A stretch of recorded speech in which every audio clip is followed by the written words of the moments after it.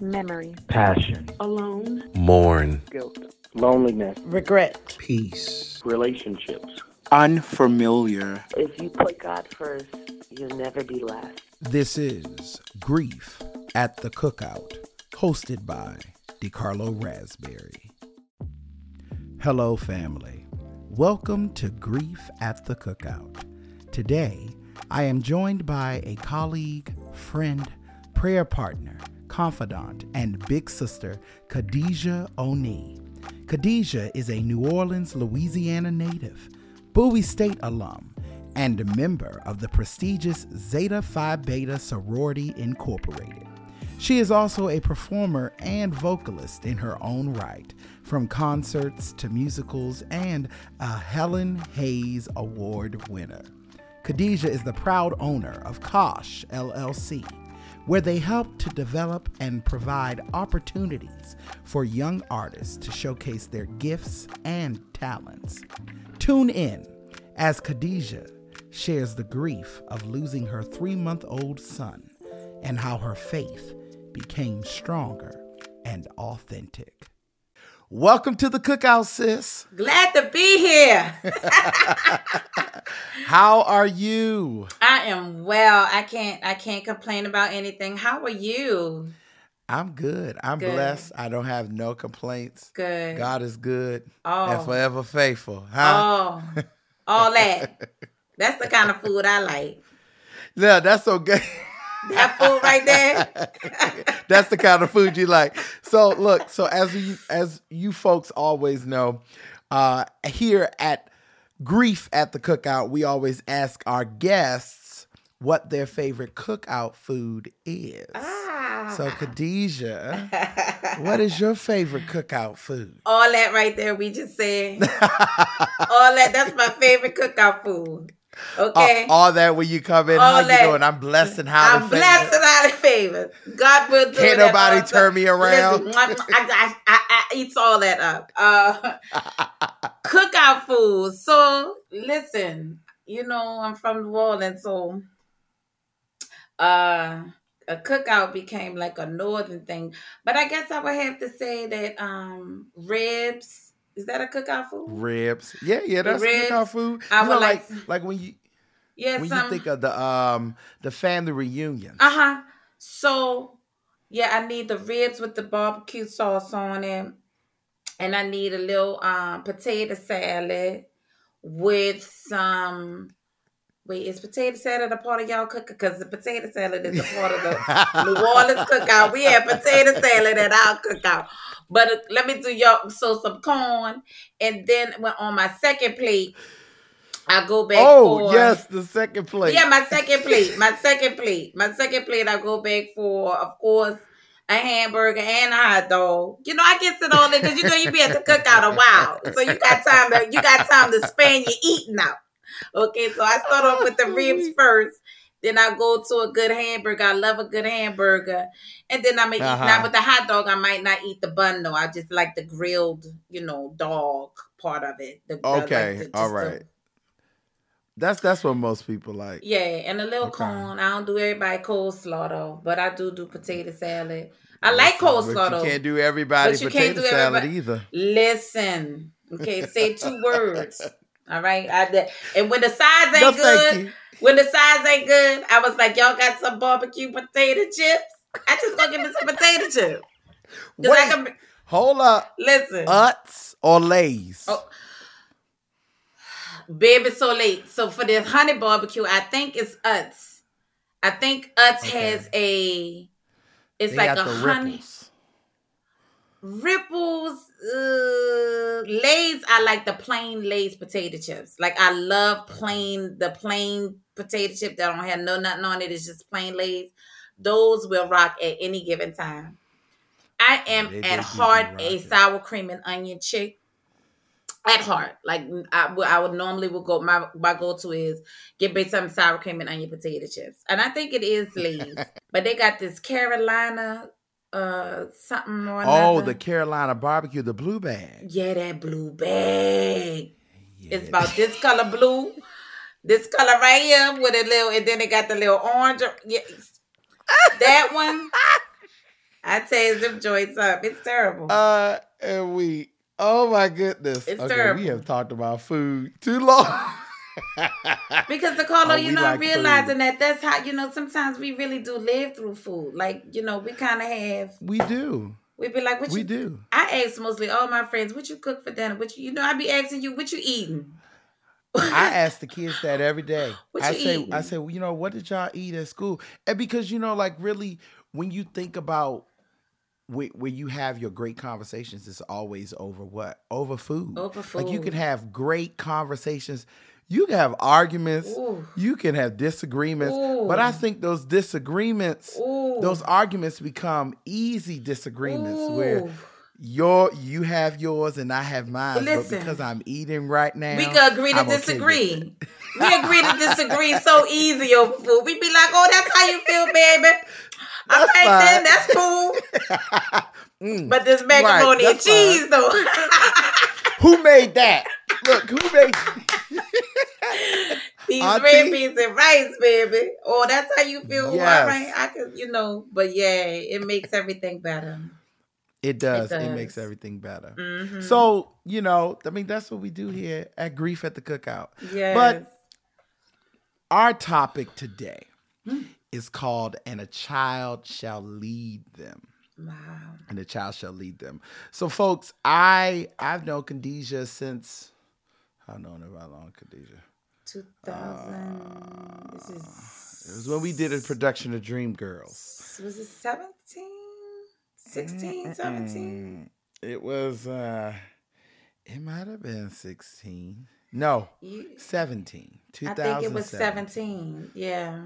2017. Mm-hmm. And from that time that I met her up until now, I can say I know a good amount of people with a spiritual walk. But the spiritual walk this sister carries and that she has is second to none. And what I mean by that is, growing up in the church and growing up, with leaders in the church and family members who are in leadership, you see all different types of things.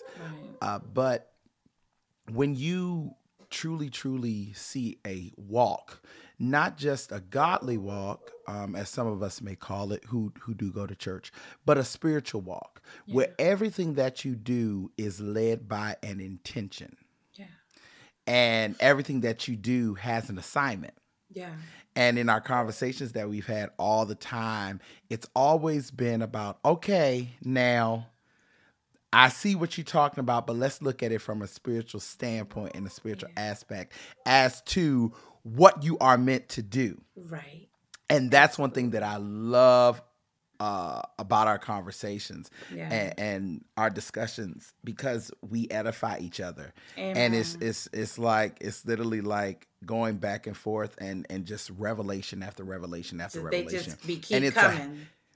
Right. And it's a healthy relationship that we do have. Mm-hmm. So I asked you to come on today because you experienced something in your life that changed your life. Absolutely. And I just want you to share with the people what you experience, and let's go from there. Okay. Let's go from there. So, and a child shall lead them, the grief part of it. So the long and short, DeCarlo, is I had a son. I got married. I was married for 2 years. And then we got pregnant. And we had a great pregnancy. And then the baby was born. And maybe like 2 days, because I had a cesarean section. So when you have a C-section, they'll keep you in the hospital a little bit longer than when you have natural childbirth.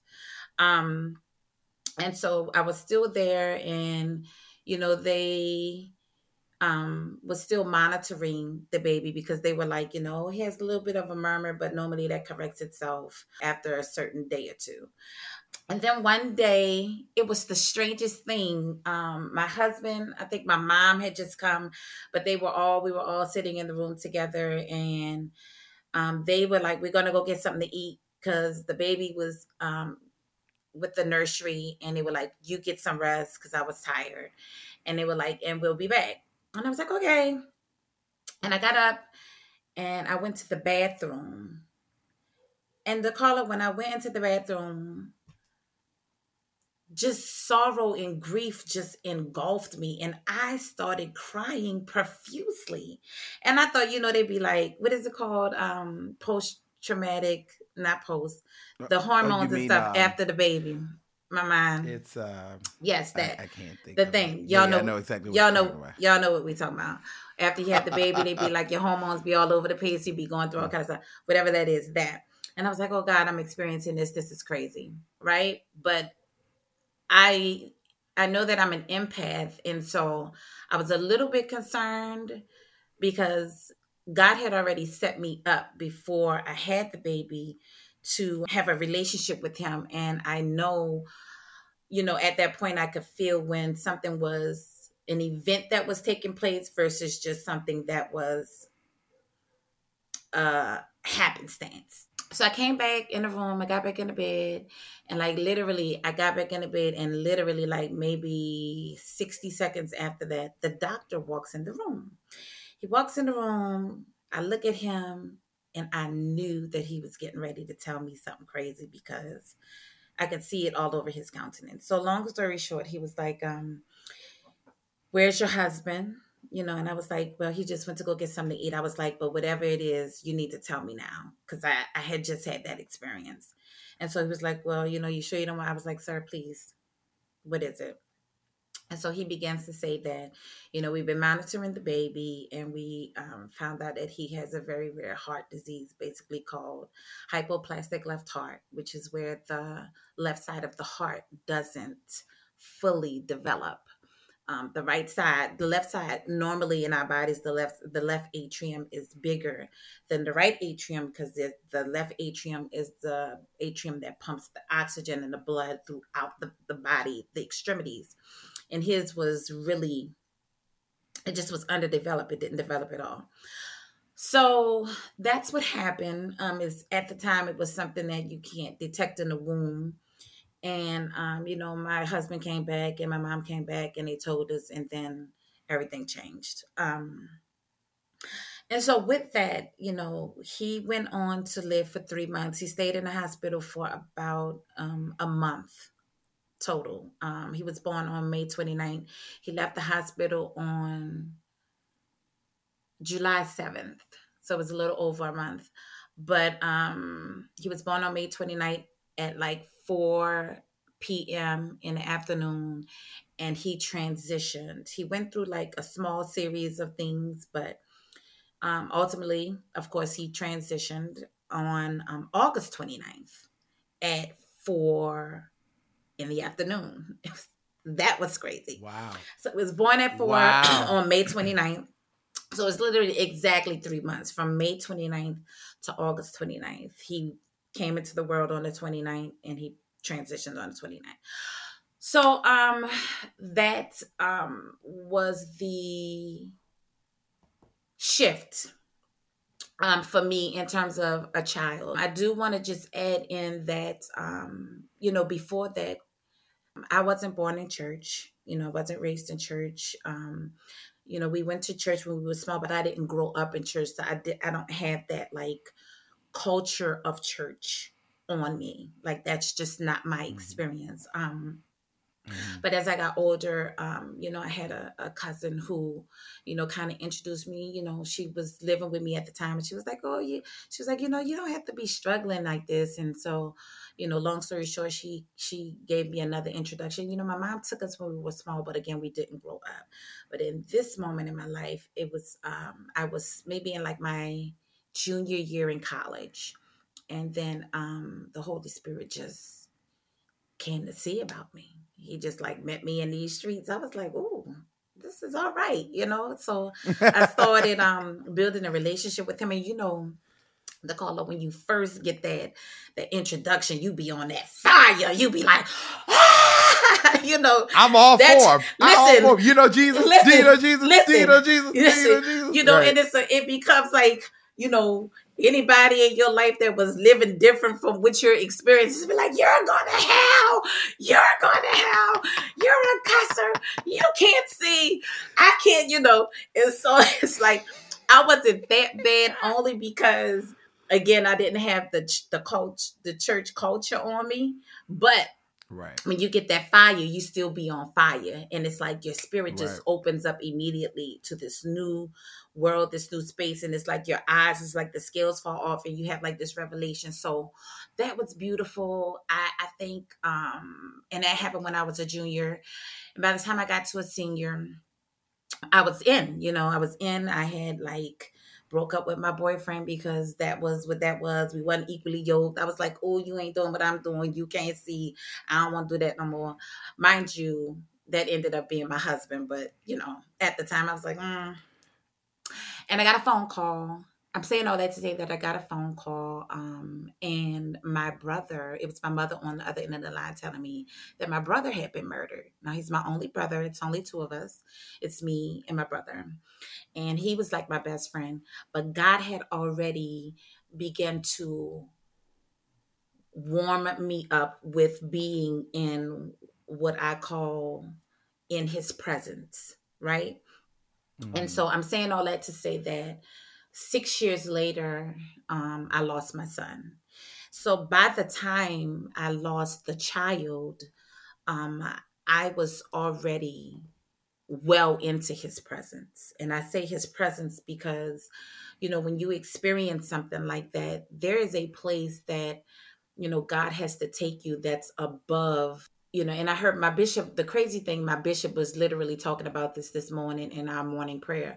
But he was like, there's this place that God takes you that is above the remnants of things. It's like this place that you can be in him, that you can rest in him. And he kind of like it's like you're in this very nestled shield bubble. And so when the safety.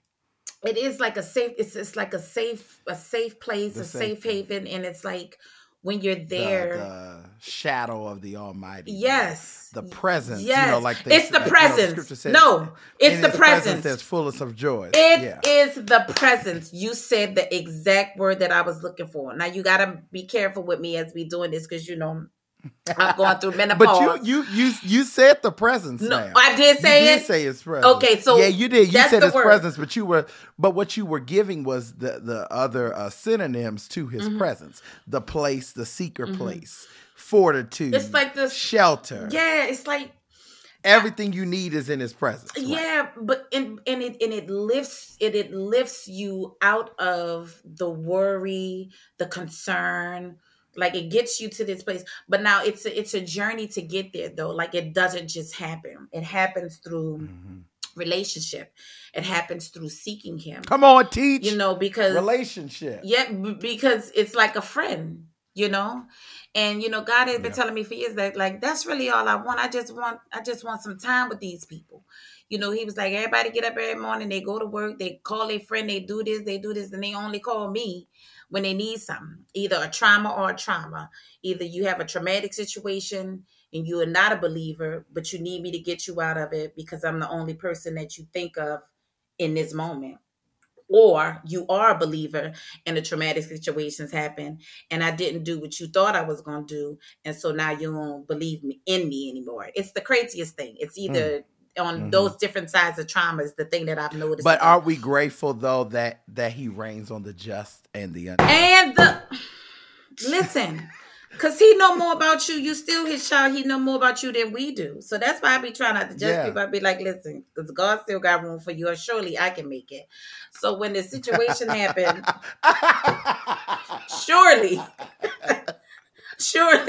I can have some grace. Because baby, listen. I can have some grace. Right.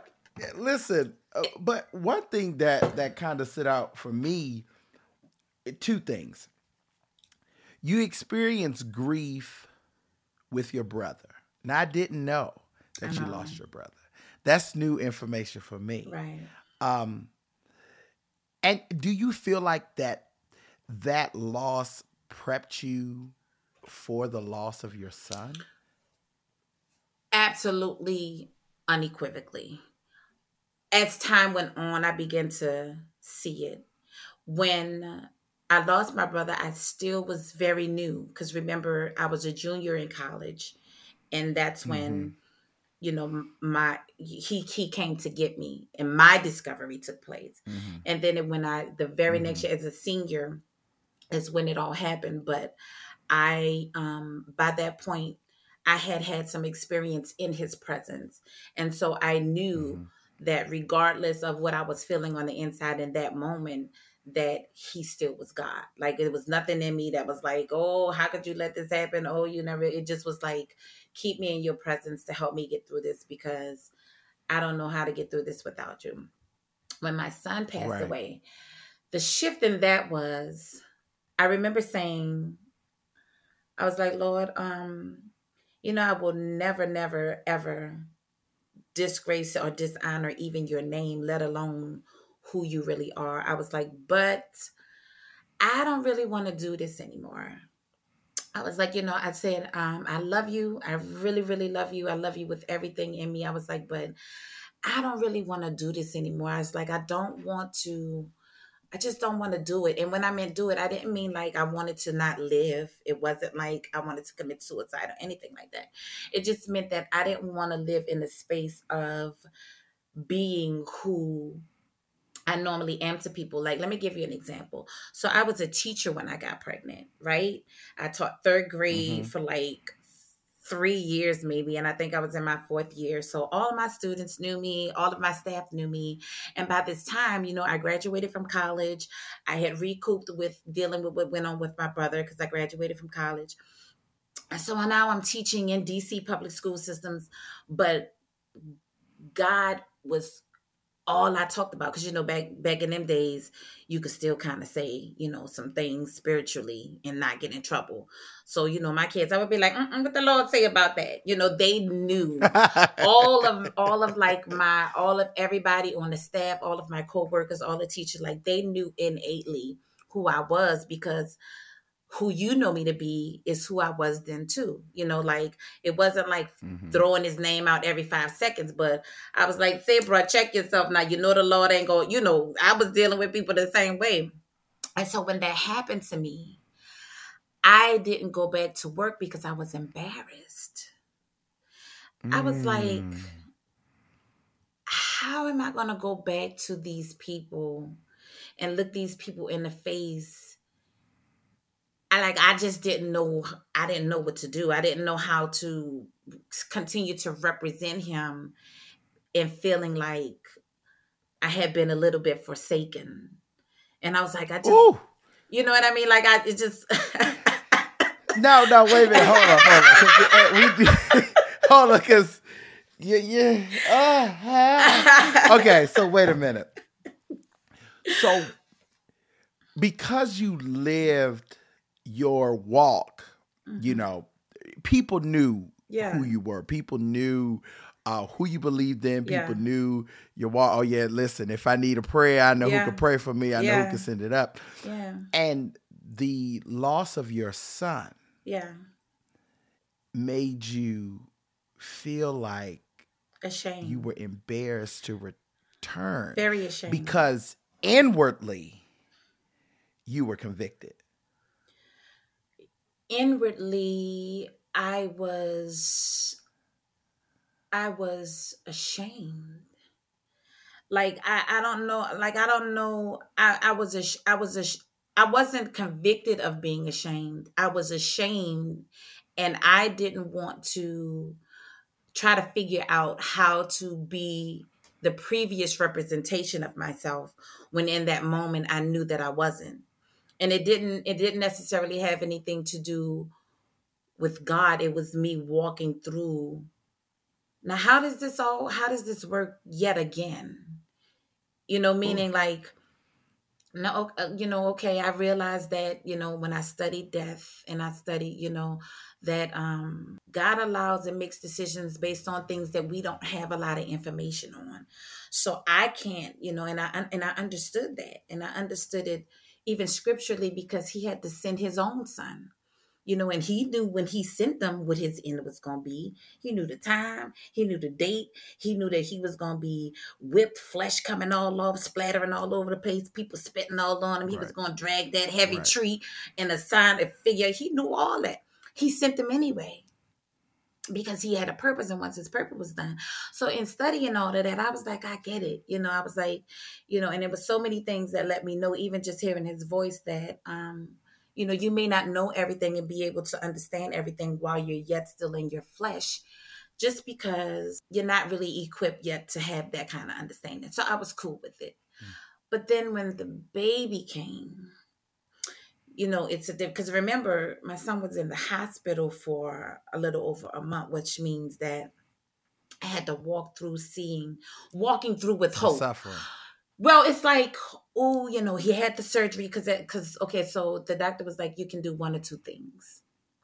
He looked me and my husband in the face. He was like, either we can do this surgery, which means we like do this branch where we start to take everything that the left side of the heart would have done and have the right side of the heart to start being activated to do it, even though it's not capable. They was like, he'll have to have, maybe 3 or 4 other surgeries, like one when he turns 2, another when he turns 5, and then one at another age. They was like, but this could happen, or you could do nothing and just let him expire. So that was the choice, right? And so it's like, I was like, well, of course, no parent is going to be like, well, let's just let him expire. So when we went through the surgery as a believer, so now you're believing all of the healing scriptures. God is able to do just what he said he would do. God is a healer. God can, and you really believe in, they was like, speak thing that is not as though it were, all of the things that, people go to the cross for and go to the altar for when they're believing for something, when they need a victory, when they need a miracle, when they need. And, it was all of that. And so then when the day came and that didn't happen in the way that you wanted to, it's just another level of experience. So I didn't know how to go back to work and actively, mentally, because remember, I may be just a few years in at this time, long enough though, but I just didn't know how to, process it all. So I just was like, I knew enough to know that that God was still real, that he was who he was, that his purposes is what they are. But I didn't have enough stability to be able to handle it. So I couldn't go back to work. And I would have been, I don't know, I just felt like I would have been being an imposter because I didn't have it in me. You know what I mean? I didn't have it in me to be like, to still just be. And then I was embarrassed. That's the other thing. Like, I literally was embarrassed, DeCarlo, because I was like, oh my God, I walk around talking about God all the time. And, I just felt like people was going to be like, well, she's a Christian. How did this happen to her again? You know what I mean? Like, it just was like something in my mind. Now, question for you. Did anyone know about about what was going on and what your doubts were, what your feelings were throughout the process? Or was everything that you were feeling to be embarrassed, was that internal? It was internal for me. Nobody knew. Like my job kept saying, come back, come, when are you coming back to work? When are you coming back to work? When can we see you? And I just, finally I was just like, I'm not going to be able to come back. And they were so sweet. They drove up to Baltimore because I was living in Baltimore, working in DC. And they did like a circle around me. They came to my house and they prayed over me. And, and they were, because, they were women of God too. You know what I'm saying? And they just understood because they walked with me through the entire pregnancy. You know what I mean? And so, but they didn't know that I didn't come back because I was ashamed or embarrassed. They just thought that that I just still was grieving, which I was, but. Which you was. And so do you think that from just listening to what you were going through, it sounded like you were going through a grief of the process, and then the actual grief of the death. So that grieving, that grief of the process, was that something that you were able to grieve, meaning have that mourning, to go through all the stages of grief? Or was everything just the grief moment where it was just stuck?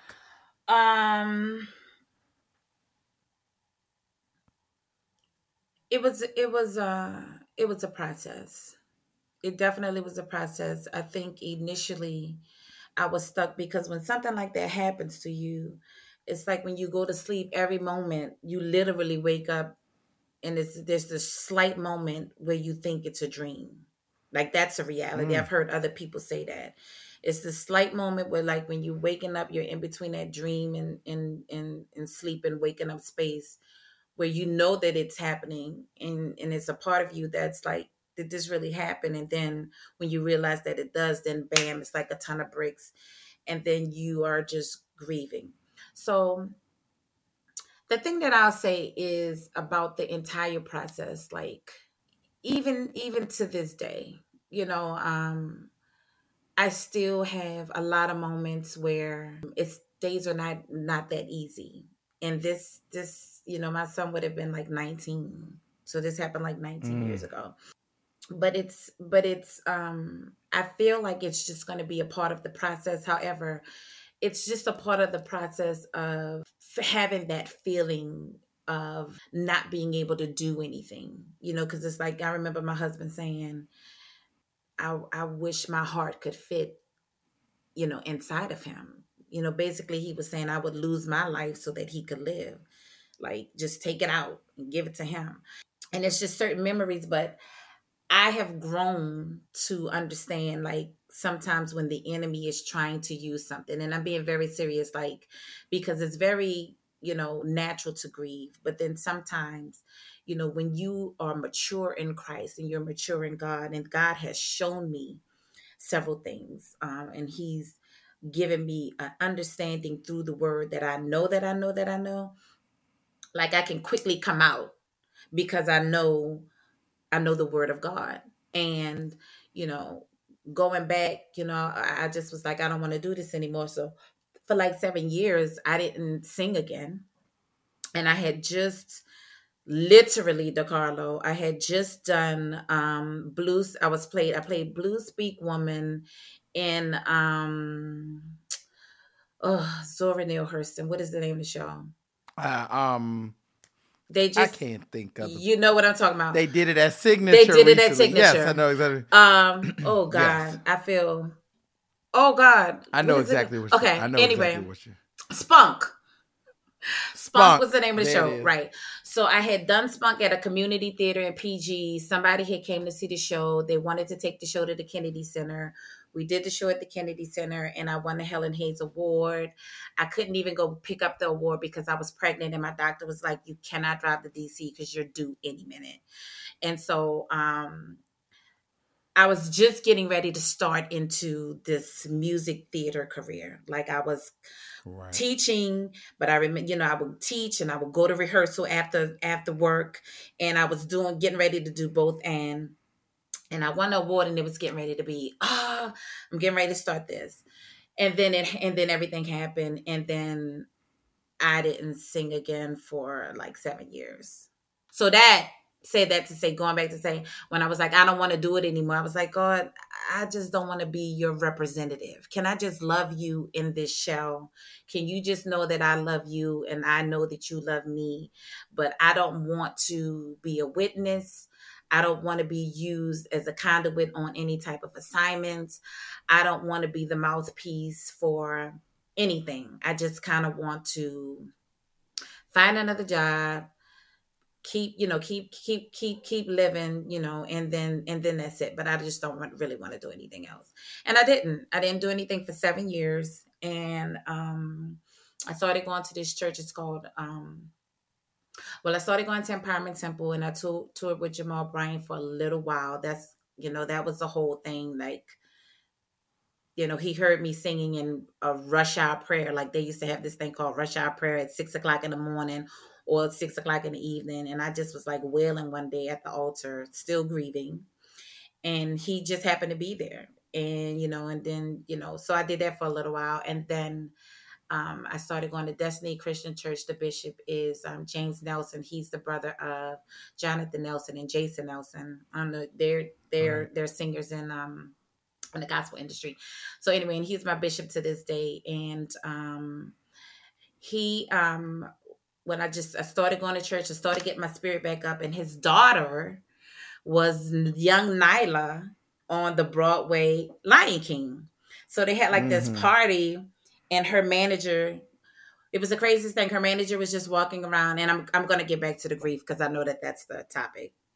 But her manager was just, take your time. Her manager was walking around, and she was like, who could sing?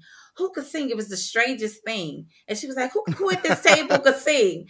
And, Sandy, she was like, pointing at me or whatever. She was like, who could sing?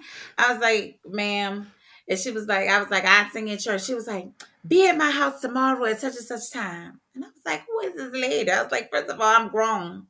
I said, second of all, like, don't talk, you know me. I was like, I'm not 18, ma'am. I don't know who you are. I don't know who you are. But anyway, I did it.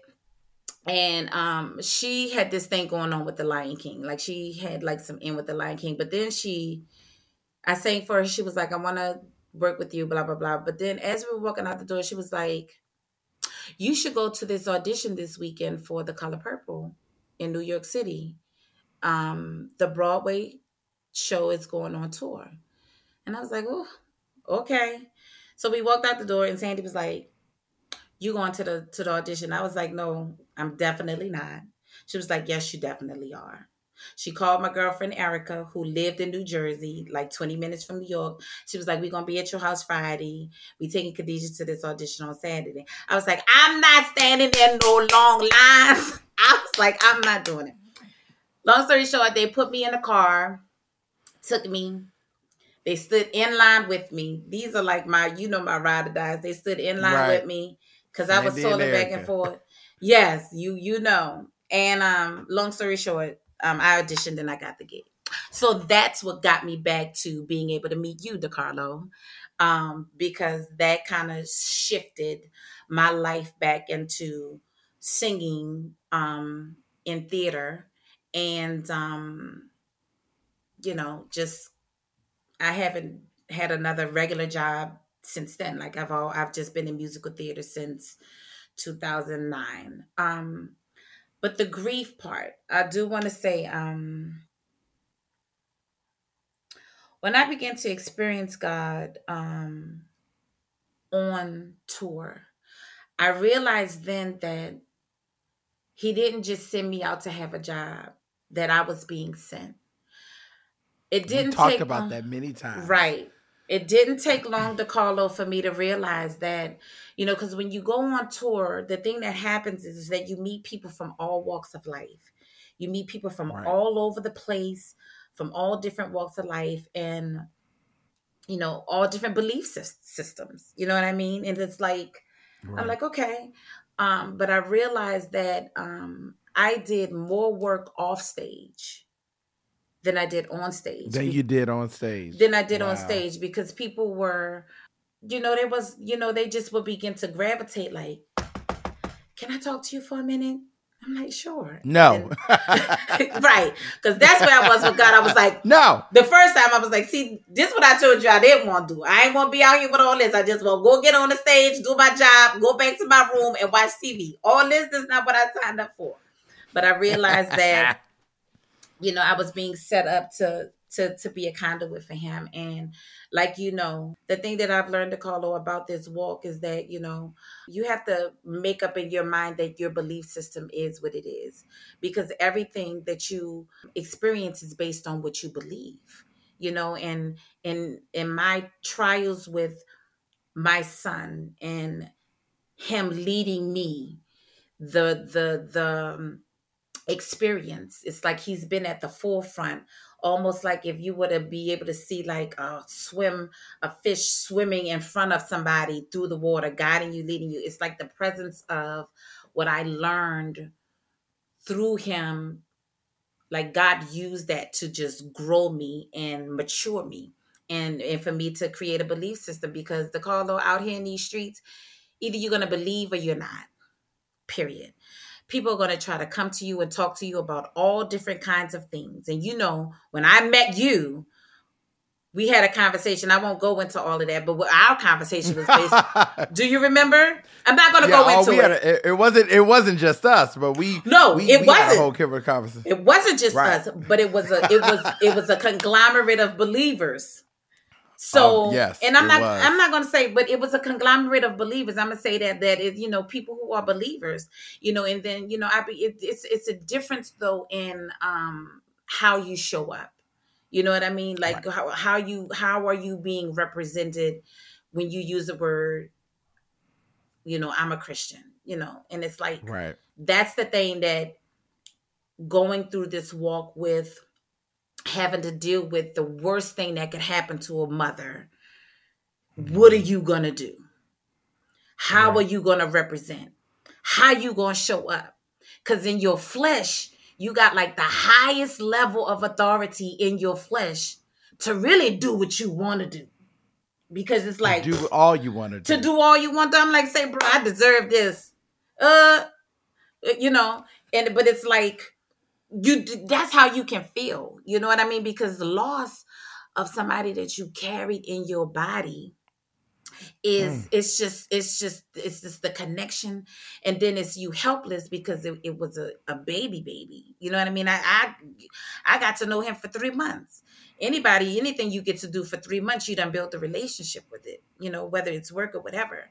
So my son helped me to show up authentically for Christ, for God. I almost didn't want to even call myself a Christian because I used to, when I started going to church at an old age, DeCarlo, I started experiencing some things. And I was like, Sandy, I can't do this with these people, bro. I was like, I don't really know what's going on. I say, but it's just a little bit too much going on in this space it's not representing right. It ain't showing up right. And, and I'm not talking against anybody because Romans tells us, that we don't have the ability to judge people because we ourselves want to do the same thing that we're judging others for.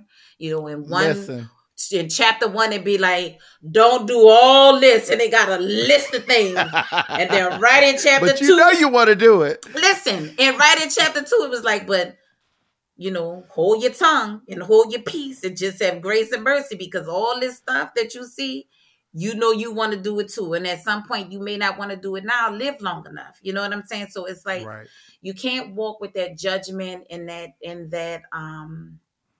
kind of, haughty spirit on you and be able to represent Christ well. But there are some things that I do that if I'm a believer, I'm going to do it or I'm not. You know what I'm saying? So it's like there are some things in this walk, like it matured me. And I'm going back to how the experience with my son and the transition of my son led me to be able to represent and show up the way that I do. It's like if I'm a cusser, I know when the Holy Spirit grieving me. You know what I'm saying? And I'm not talking about nobody that cuss. I'm just saying like the word is what I believe, and and on tour, it's like people are like, I mean, it's so many things that people can read. Well, what about the Big Bang Theory? Or what about this? And, the Roman Catholic Church really took over. They reworded the Bible, everything, in 1948, there were some things that just was added in, and all these other things. And I'm like, listen, I get all of that. I was like, all that might be true. No, seriously. I hear all of that, but this is but you're either going to believe or you're not. You know what I'm saying? It's like, because none of us was there when any of it was written. You wasn't there when the big, you read something and you chose to believe it.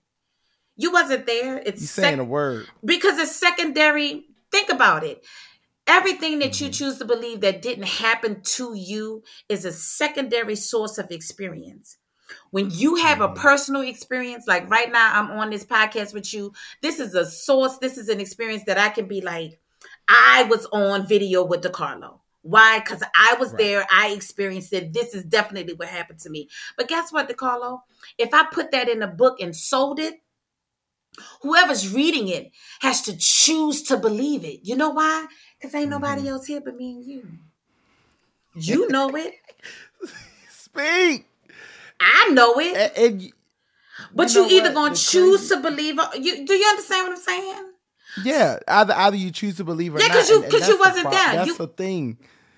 That's the thing that we that even being spiritual beings, being in the church, especially in the Black community, we don't get to experience God for ourselves. We don't get to experience grief for ourselves. We don't get to experience nothing for ourselves. And everyone tells us how we're supposed to feel or what we should do or how we should do it or where we should go. Right. But again, like you said, it's all about what you believe. You have to choose to believe it. Period. We didn't see it. We were not there. Period. All I know is what has been told to me. Period. I know what I have read. Right. I know what I've seen. In the imagery of what I've read, but I was not there firsthand. You wasn't there firsthand. I was not there. But you have what is called a living word experience.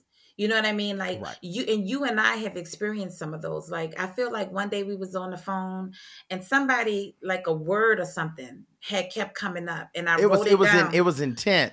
It was intent. Okay. It was intent, and I was like, and to be very intentional. That was my word. Intentional. That word had come to me from another source, probably that morning or something, and I wrote it down. And I was like, I need to look up the meaning of this word because it's something that goes on with it. Me and you got on the phone like a few hours later, and you were like, Kadejah, it has to be intentional. I was like, DeCarlo, I'm getting ready to run around this room. Using that as an example, we have experiences all the time. And other people too, whether you're a believer or not, I feel like people have experiences all the time that they know are supernatural experiences. Like when they just had that concert in Texas, that boy, I don't remember, Travis Scott or something like that. I was watching videos of young children, this young girl, she was like, I ain't gonna lie, I never believed in God. She said, but in that moment I heard bones crushing. And I just was like, God, if you were real. People have those experiences all the time, DeCarlo. We wouldn't know nothing about it, but it's still at your will to choose. Like nobody can make you. At your will. Remember, it's all about your will. And I remember when I was kind of like in this transition period with coming out of the grief process and trying to get back to some sense of normalcy with my life, and still feeling a little bit abandoned, a little bit of like, ooh, Lord, you forsook me there a little bit, bro. Now I don't know how to feel about I don't know how I feel about that. I said, but I'ma still walk with you, boo. But I'm gonna be like, ooh, now you done crushed me tight now, bro. I was like, what's going on around here? And I was in that space, but DeCarlo, I also realized that, on this journey, knowing that certain experiences are going to happen. And according to those experiences, it grooms a changing of your heart. It's almost like it's tearing and digging up, because you can't have no flesh there. You can't.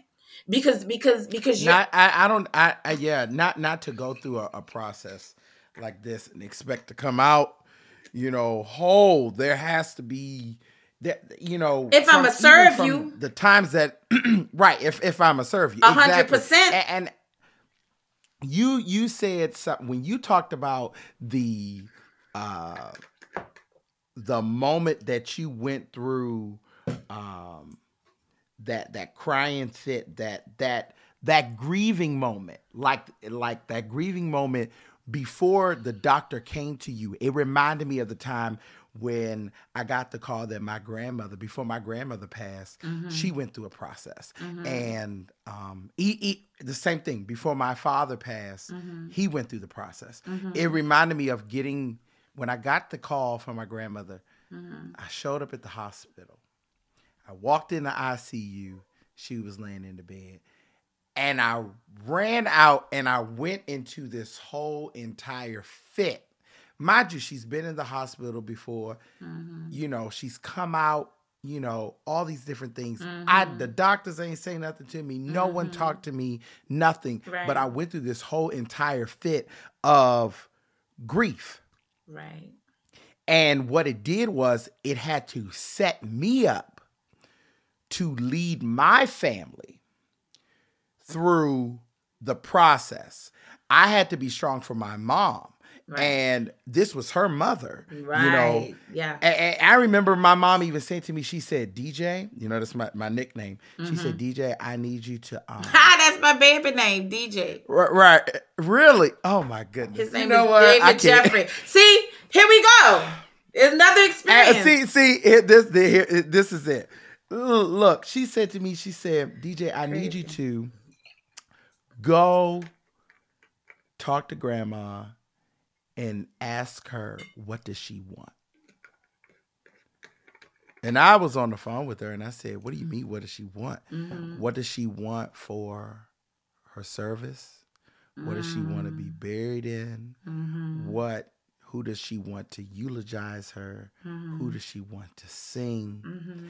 And the crazy thing was my grandmother had, before she went to the hospital, she had this bout of a laryngitis.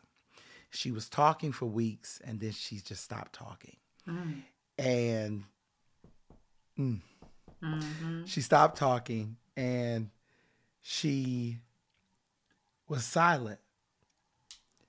And when my mother told me to go in there, I didn't understand why it had to be me to go in there and have this conversation with my grandmother who's not even talking.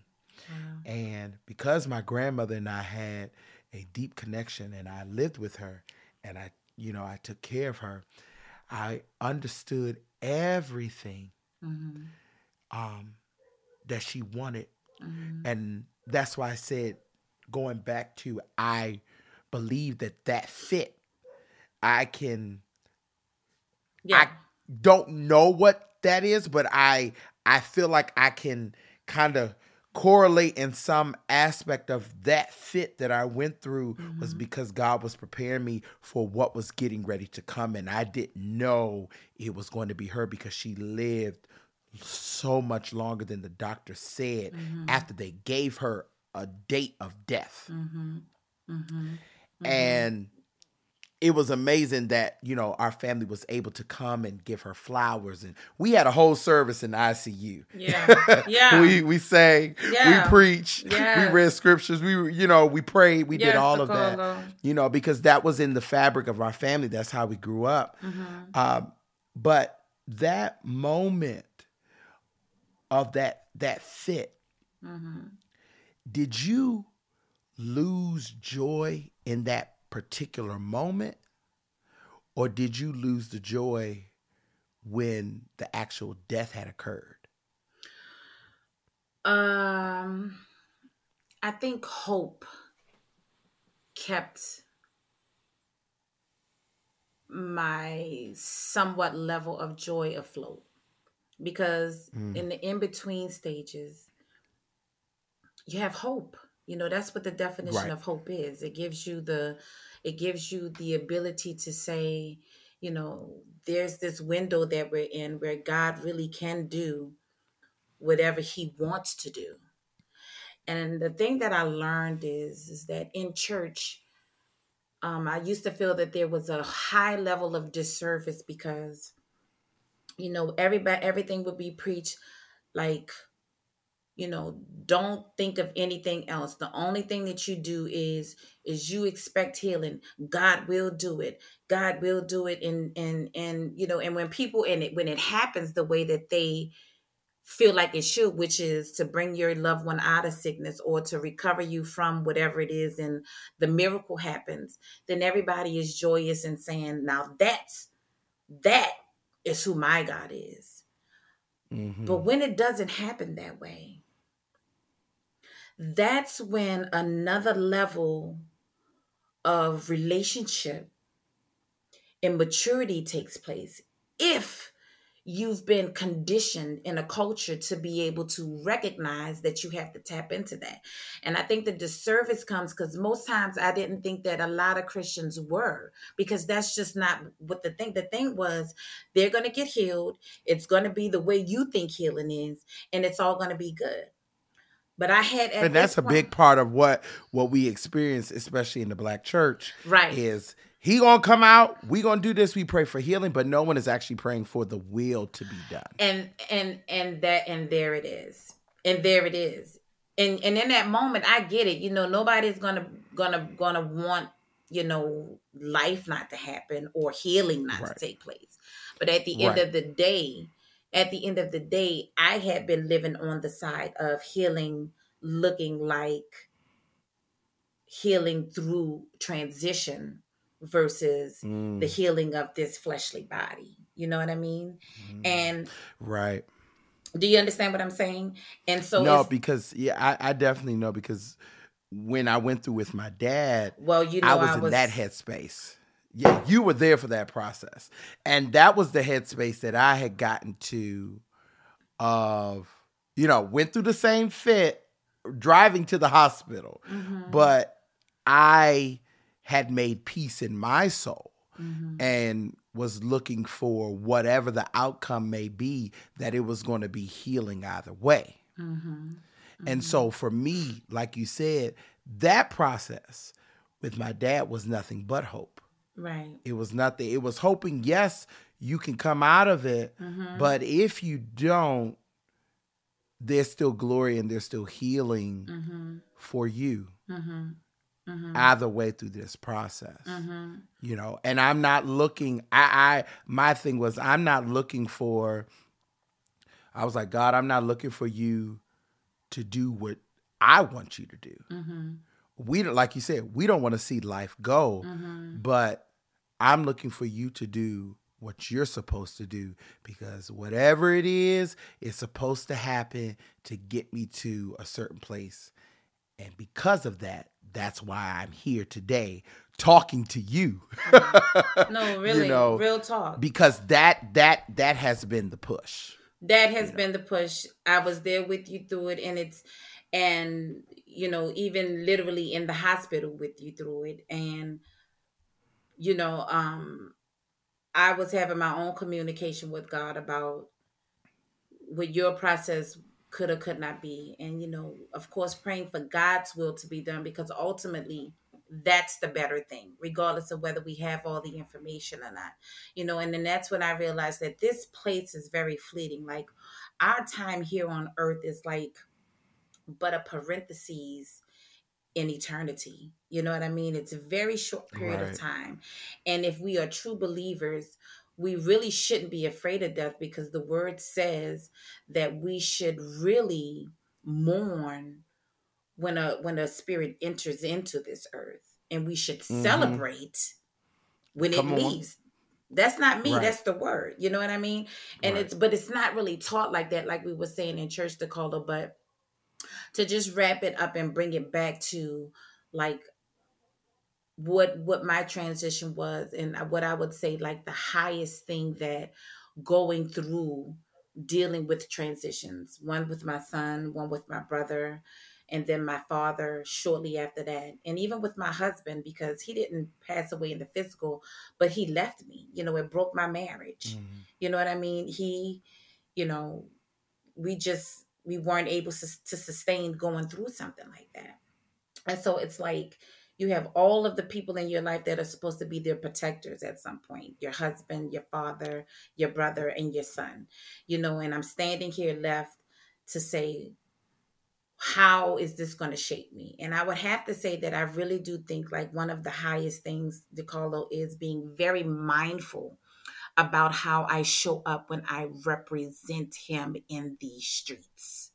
Because you don't know who's watching you. I remember I was on a tour. It was a UK tour, and most of the people on the tour was from the United Kingdom, and it was a Christmas tour. And they were all drinking, and this is just a small example of what I'm talking about. But the Lord had told me, and I drink. I'm from New Orleans, baby. We drink. Now I ain't no alcoholic, but we drink wine. You know, You have we a little drink. taste or two. Yeah, and that's okay because that's in moderation, and that's okay. Listen, it ain't unbiblical, but that's a whole nother conversation. But at the time, you know, he told me not to drink anything, and I said, "Huh?" He said, "On this tour, don't drink. Not nary a drop. Don't you Nothing." touch it. I said, Don't you lick it. I was like, "Okay, no worries." Hey, God. Listen, it ain't move or shake my world, you know, because I'm not that big on alcohol. It just, you know, I like it from time to time, but sometimes it don't really go well with my body. But if I want to, you know, have a good time, that's fine. But DeCarlo, I was on the bus and this person walked up to me and I was at the front of the bus and they was like, "Don't you want some of this wine?" And I took the bottle. And I can sometimes taste wine through smelling it. Like, you know, that's just, Right. you know, you can taste some stuff. And I just wanted to smell it. So I took it and I was like, oh, this is nice. And all I heard behind me was, "Ah," like this big, and I turned around and everybody on the bus was leaning in to see if I was going to drink. And it was like, "Come on, you can love God and still have a little drink."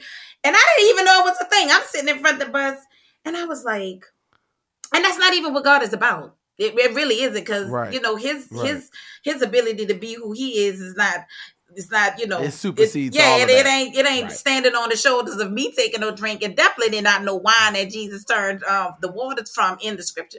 But for whatever reason, there was something going on with whatever group of people and their walk and their experience.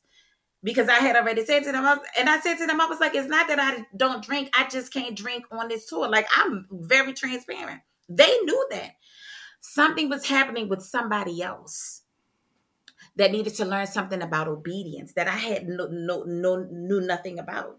I didn't know why I was being so transparent. I'm just always transparent. Going back to that is what I'm saying is that I'm very careful through my experiences of trauma, through my experiences of death, and through my experience of my son. I would have wanted to be the highest representation of God on this earth that I could be for him. And that entails me showing up, being a good representation. What does that mean? Being transparent at all times, you know, trying to do the best thing that I could do. Like, even if I'm in the dressing room and, you know, if I say a curse word, I'm not now, but just on the journey. Like, the Lord is not pleased with that. And he done told me 10 times that I can't do this. I'm going to have to ask for forgiveness, but that ain't really what he pleased with. But I am the person that will just say what it is. In terms of do you understand what I'm saying? Like, I used to get irritated.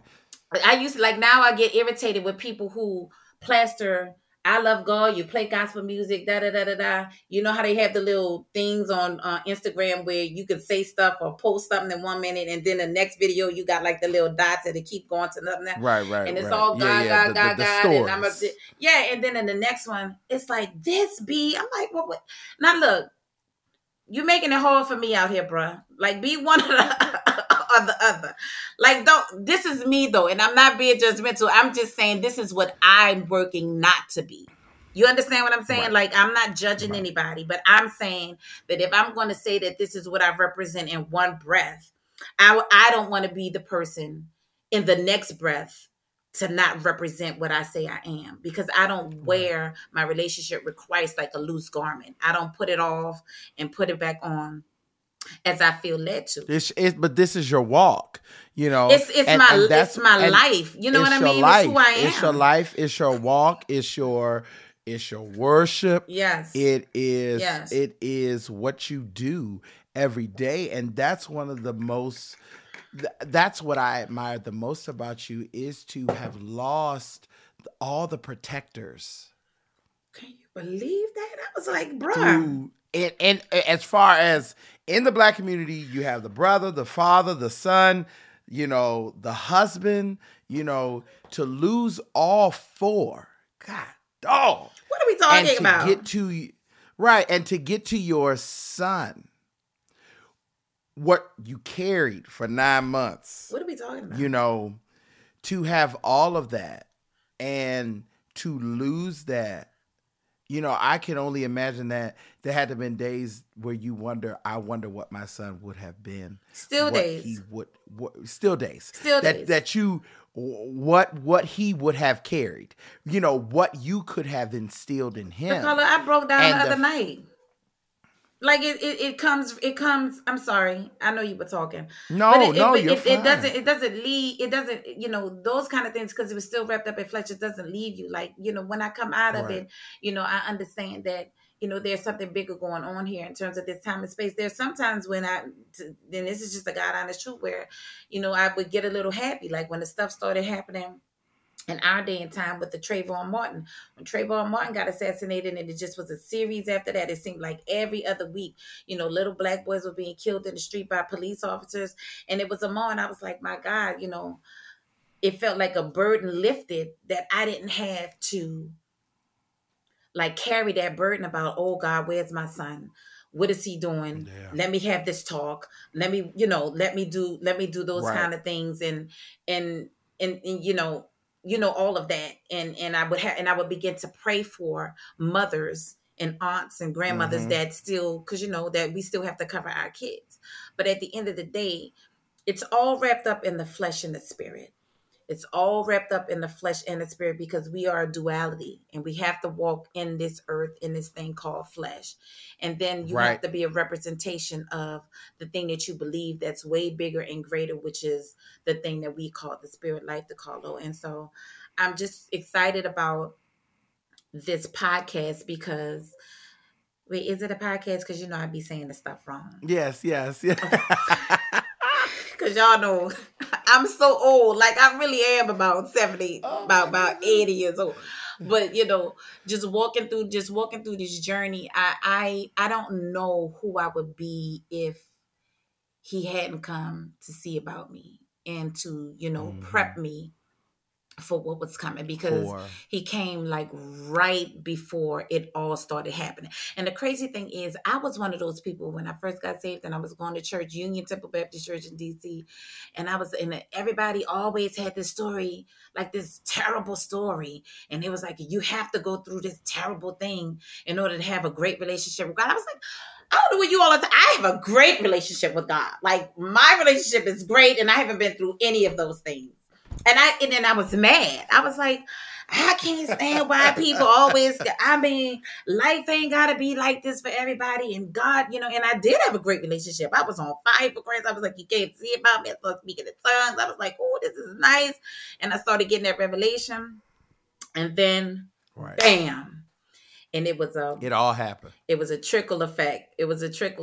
And, but again, it all sets you up for your assignment, and can you be sent? And you know, going through the stuff that we can you be sent? No, because everybody can't. But he's looking for people who can be sent to Carlo, and everybody can't. You know what I'm saying? Giving us a word. It's the truth. When I went to China, listen, you going into these communist countries and you're having conversations with people, and prayer is not welcome. I remember when I went to China, they was like, don't take your Bible. Don't pray. Don't do this. There's cameras everywhere. And I say, oh, well, baby, you know. And the crazy thing is, you know, this was like these people in concentration camps and everything else. Is like, when you get to a point where you got to be like, in reality, am I going to serve and still say what I believe, regardless of what the situation is and regardless of what that might possibly represent? I don't know. You know, I heard a pastor say once that people are born for the time that they're needed the most. And, you know, when you're on this journey and you go through stuff like the loss of your grandmother, the loss of your father, the loss of any loved one, and definitely, absolutely the loss of a child, it's setting me up. And it's been setting me up, and it's still setting me up for the time that I'm going to be needed the most. And when I have to show up for these times that I'm needed the most, Carlo, I want to show up in the highest level that I possibly can to represent him, which means being authentic, which means being, even if you don't believe what I believe, you're going to see what I believe, regardless of whether you understand it or not. because everybody has to believe in something. You believe in, when you go to work, people don't have no job, believing in, I got tired of coming to a cast and, I'm reading the script and, with singing, we embellish a lot, and sometimes you get in these rooms, it's like, no embellishment, sing what's on the page, or if the line is, I had a great day. And, and you might be like, I had a good day. Don't say it's not good. It's you got the other person standing over there, to walking you through it. And then you leave and you go home and you work hard to memorize your script. I'm working hard to memorize these songs and to be a good representation on the stage because that's what my job requires. But then walking out in these streets and then being a sloppy representation of what I say I serve, bro, that wasn't working for me. That wasn't working for me. Wow. Where we at? You know what I'm saying? And I use the theater because I know Tell me, stop me when I'm lying. I mean, tell me when I'm lying. Tell me we don't do it. If they tell us to do this, you can create your characters and you can, do some embellishments there. But it's somebody else's body of work that you are showing up to be I'm a conduit for Effie.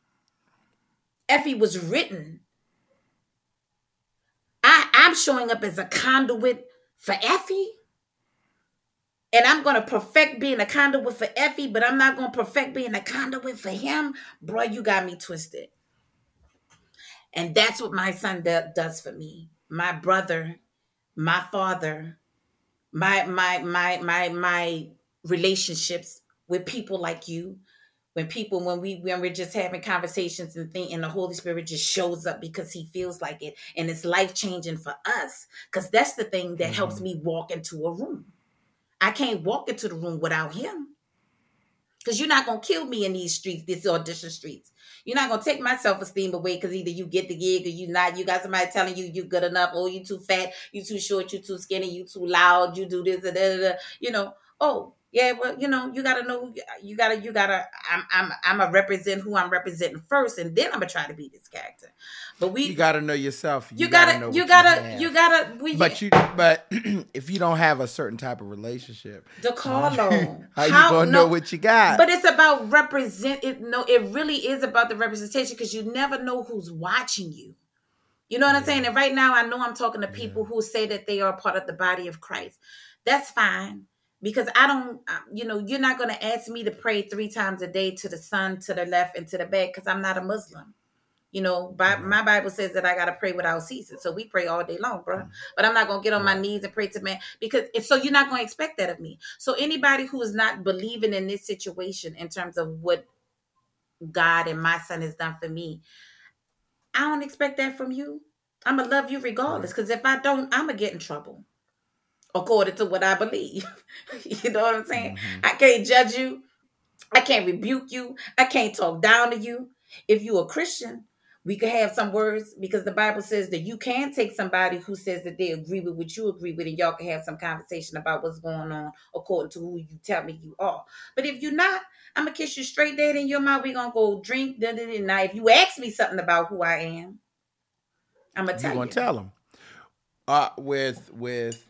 Without no hesitation, and that's what I love about you is the unwavering steadfastness of who you are, of what of your representation, and of your walk. And it's just amazing again how to have lost things that was supposed to protect you and to help you in your walk. You lost that, but you gained so much more, baby. And to that point, tell us, what you have gained. If you can sum it up in just in different types of words, whether that's peace or love, these different things from your loss that has pushed you into this spiritual walk, like you said, where you're mindful of when you show up, when you're transparent, when you have made that vow to be the highest representation of God, to be the best that you can be, the best to not your ability, but to his ability, that he can make you better. Right. What have you gained? I'm going to do two sides. On the natural side, I gained the ability to be trusted and continue to get called back. Because the authenticity that you're talking about, directors see it,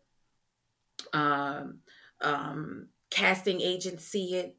And when you walk into, and I'm just using my job as an example because, that's where, I'm used the most.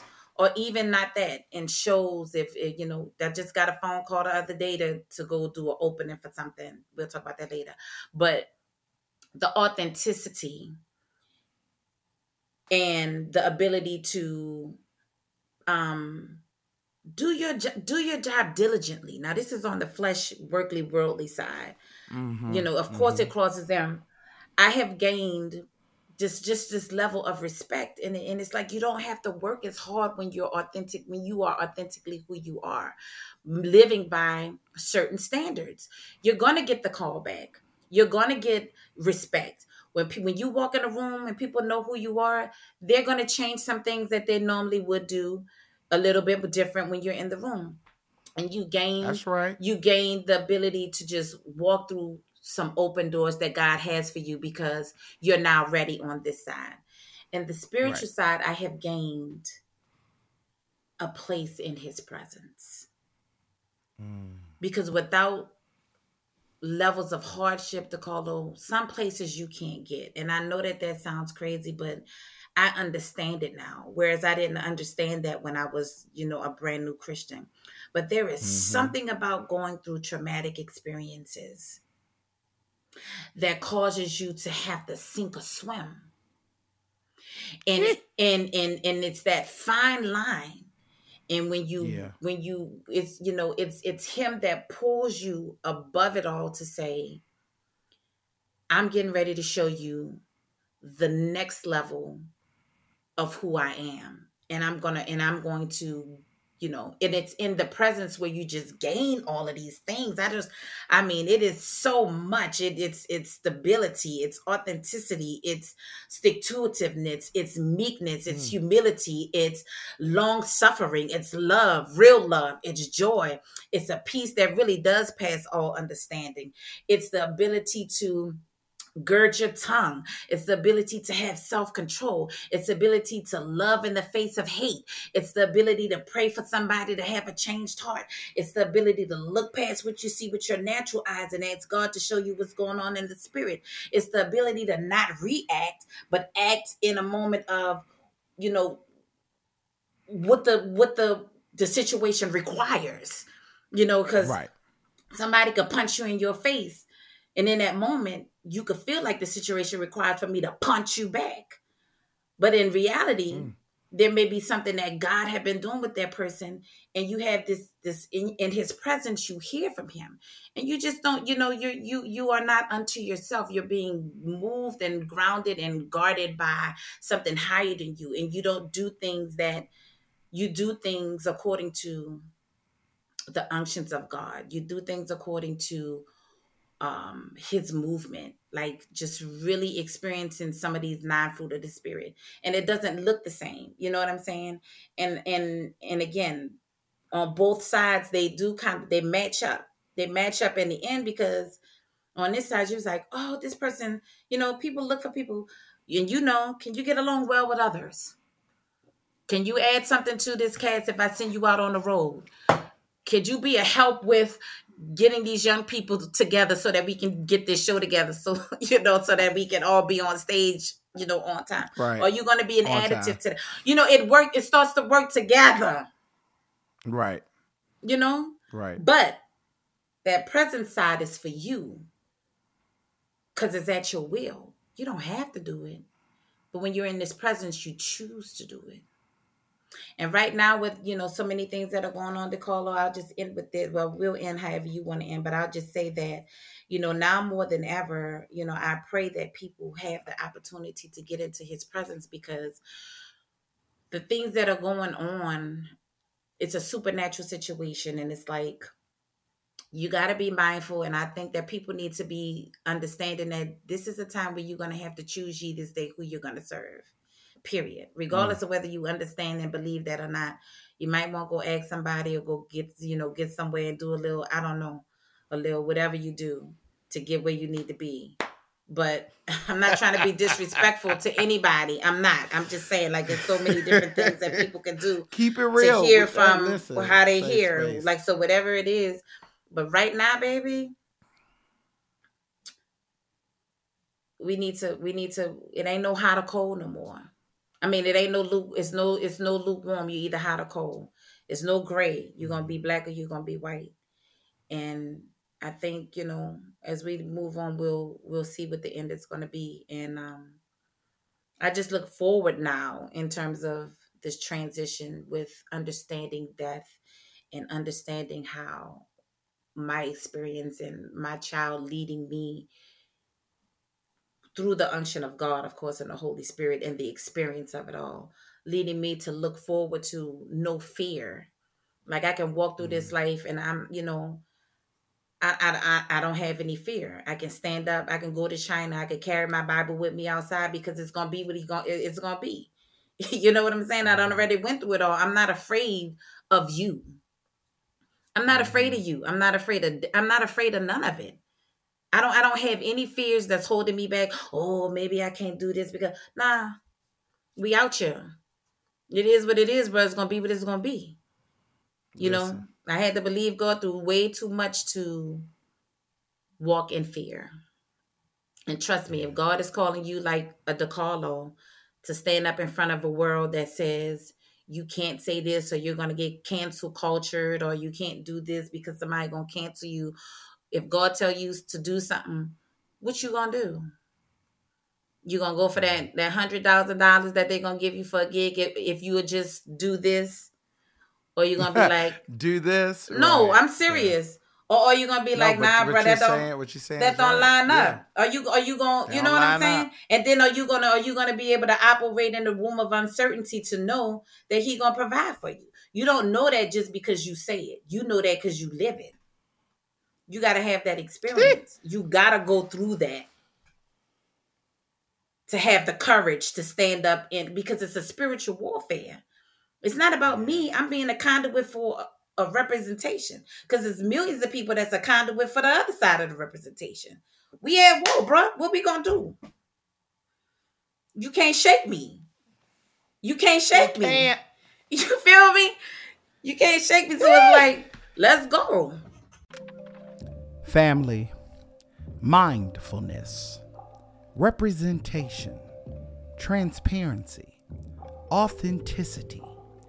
What does that mean to you? People are born for the time they are needed the most. So I ask you, what is your function? You might join in grieving, but you're going to come out healed. I love you and thank you.